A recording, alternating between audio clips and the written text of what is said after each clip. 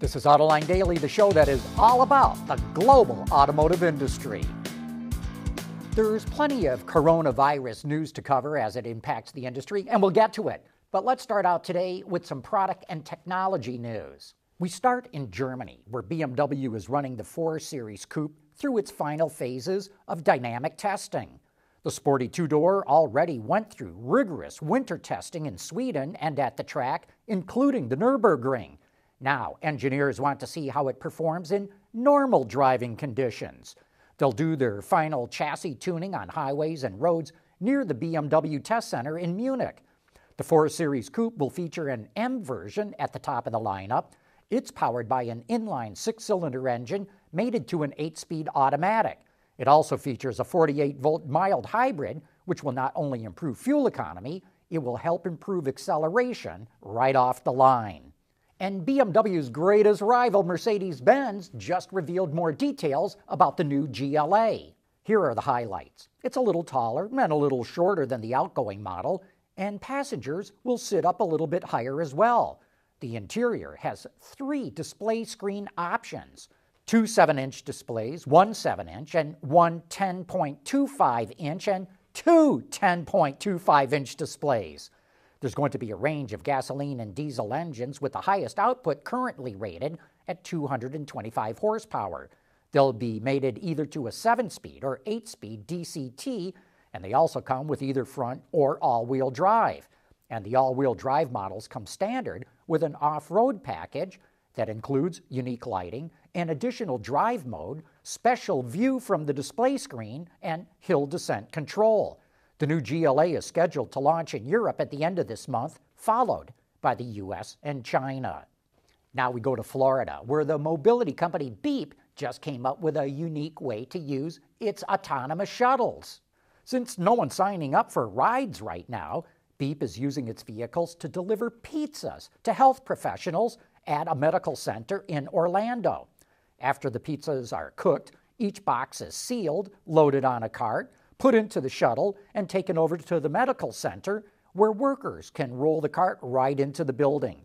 And Beep's not just delivering pizzas with its fleet of autonomous shuttles, it's also been using them to deliver medical supplies and transfer COVID-19 tests. Scuderia Cameron Glickenhaus, which is best known for making really expensive and really fast sports cars, might come out with a kit car. It showed this off-road Baja-like buggy, whose design was inspired by Porsche 959 rally cars. The company also makes another buggy called the Boot, but it wanted something smaller and more affordable. This so-called mini Boot kit car would fill that gap. Every automaker seems to be coming out with coloring books for kids to use while they're quarantined at home. But Infiniti decided to do something different. It's giving you the opportunity to create origami-like designs of some of its vehicles, which it's calling Carigami. The templates can be downloaded at Infiniti.com, and then you just print them out and assemble them using a knife and glue. 3 models are currently available: the Q50, QX80, and FX crossover, but they're going to add more in the future.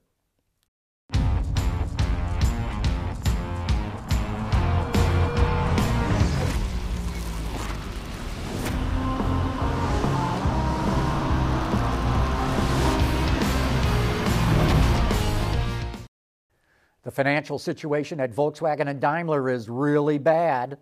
So much so that the automakers are practically begging the German government to get sales going again, probably with buyer incentives. In the U.S., dealers are reluctant to stock up their used car lots with more cars because sales are so slow. Wholesale prices dropped 16% earlier this month, so dealers are selling off what they have now and waiting for things to turn around. The good news is it might not take that long. J.D. Power predicts that wholesale prices will be down through June before improving dramatically. Volkswagen and Ford just reported their first quarter earnings, and the numbers are pretty bad. Of course, that's not a surprise, and they both warned that their business is going to get worse. Ford announced it's going to drop a plan for Rivian to make a luxurious electric Lincoln SUV. But that project was going to eat up $500 million, so it got the axe. Remember the clip that we played yesterday from our interview with Matteo Fini from IHS Markit, who said that vehicles that are not that far down the development process are the most likely ones to get cut. Ford is also going to delay its autonomous vehicle service by at least a year, and we wouldn't be surprised to learn if it gets delayed beyond that. And we also have to wonder if Ford will think about stopping its rehab of a glorious historic train station in Detroit, which was going to become the center of development for its mobility services. It's estimated Ford was spending well over $1 billion to restore that building. Before the coronavirus crisis hit, large automakers typically would burn through about $2 billion a week. Now, they've slashed their spending to the bone, but they're still burning through prodigious amounts of cash. One analyst firm, Morningstar Research, estimates that GM and Ford are burning through $130 million to $150 million a day. That's about $1 billion a week. And unless they start to get revenue coming in the door, they'll be out of cash before the end of the year. Adam Jonas, the well-known automotive analyst from Morgan Stanley, says it's time for Ford to seriously start considering merging or consolidating with another car company like Volkswagen.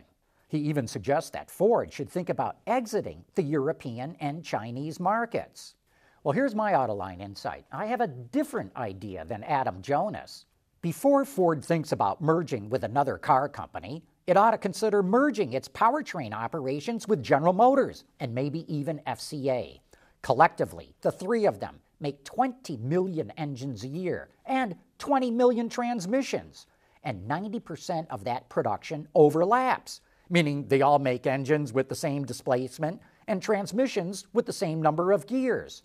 And yet, with the exception of some iconic engines like the Hemi or GM's LS2 or Ford's 5-liter, most customers don't even know what they have under the hood of their car. So why not eliminate all that duplication? Even though piston engines will be around for decades, everyone knows the future is electric. And by merging their powertrain operations, GM, Ford, and FCA could save billions. So what do you think? Should car companies think about merging together? Or should they think about merging operations where customers would never even know the difference? AutoLine Daily is brought to you by Bridgestone Tires. Your journey, our passion. First, he tweeted out, "Give people their freedom back." Later, he tweeted out his support for Texas for allowing businesses to reopen. Then he tweeted out, "Free America now." Sure sounds like President Trump, right? But it's not. It's Elon Musk, who wants to see the quarantines and stay-at-home guidelines come to an end right now. Tesla likes to brag that its Gigafactory in Nevada is the biggest battery factory in the world. And it's true. No one else has built a factory that big. But there's a reason, and it all has to do with safety.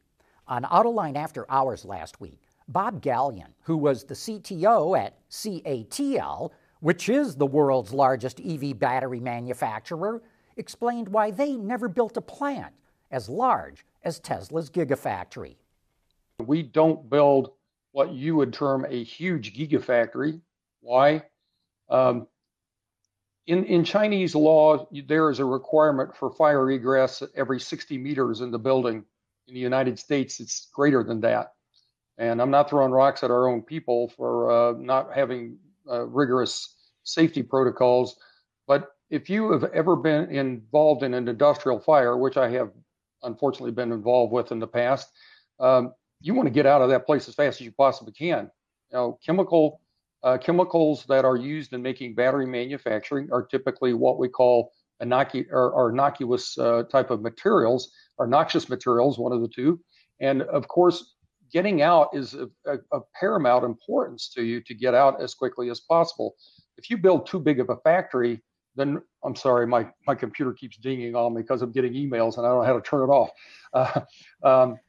We have a lot of people that cannot run any farther than about 100 to 150 yards to save their own life because they're not in physical condition. So therefore, if you build a factory that is too big, human beings cannot escape as fast as they need to save their own life.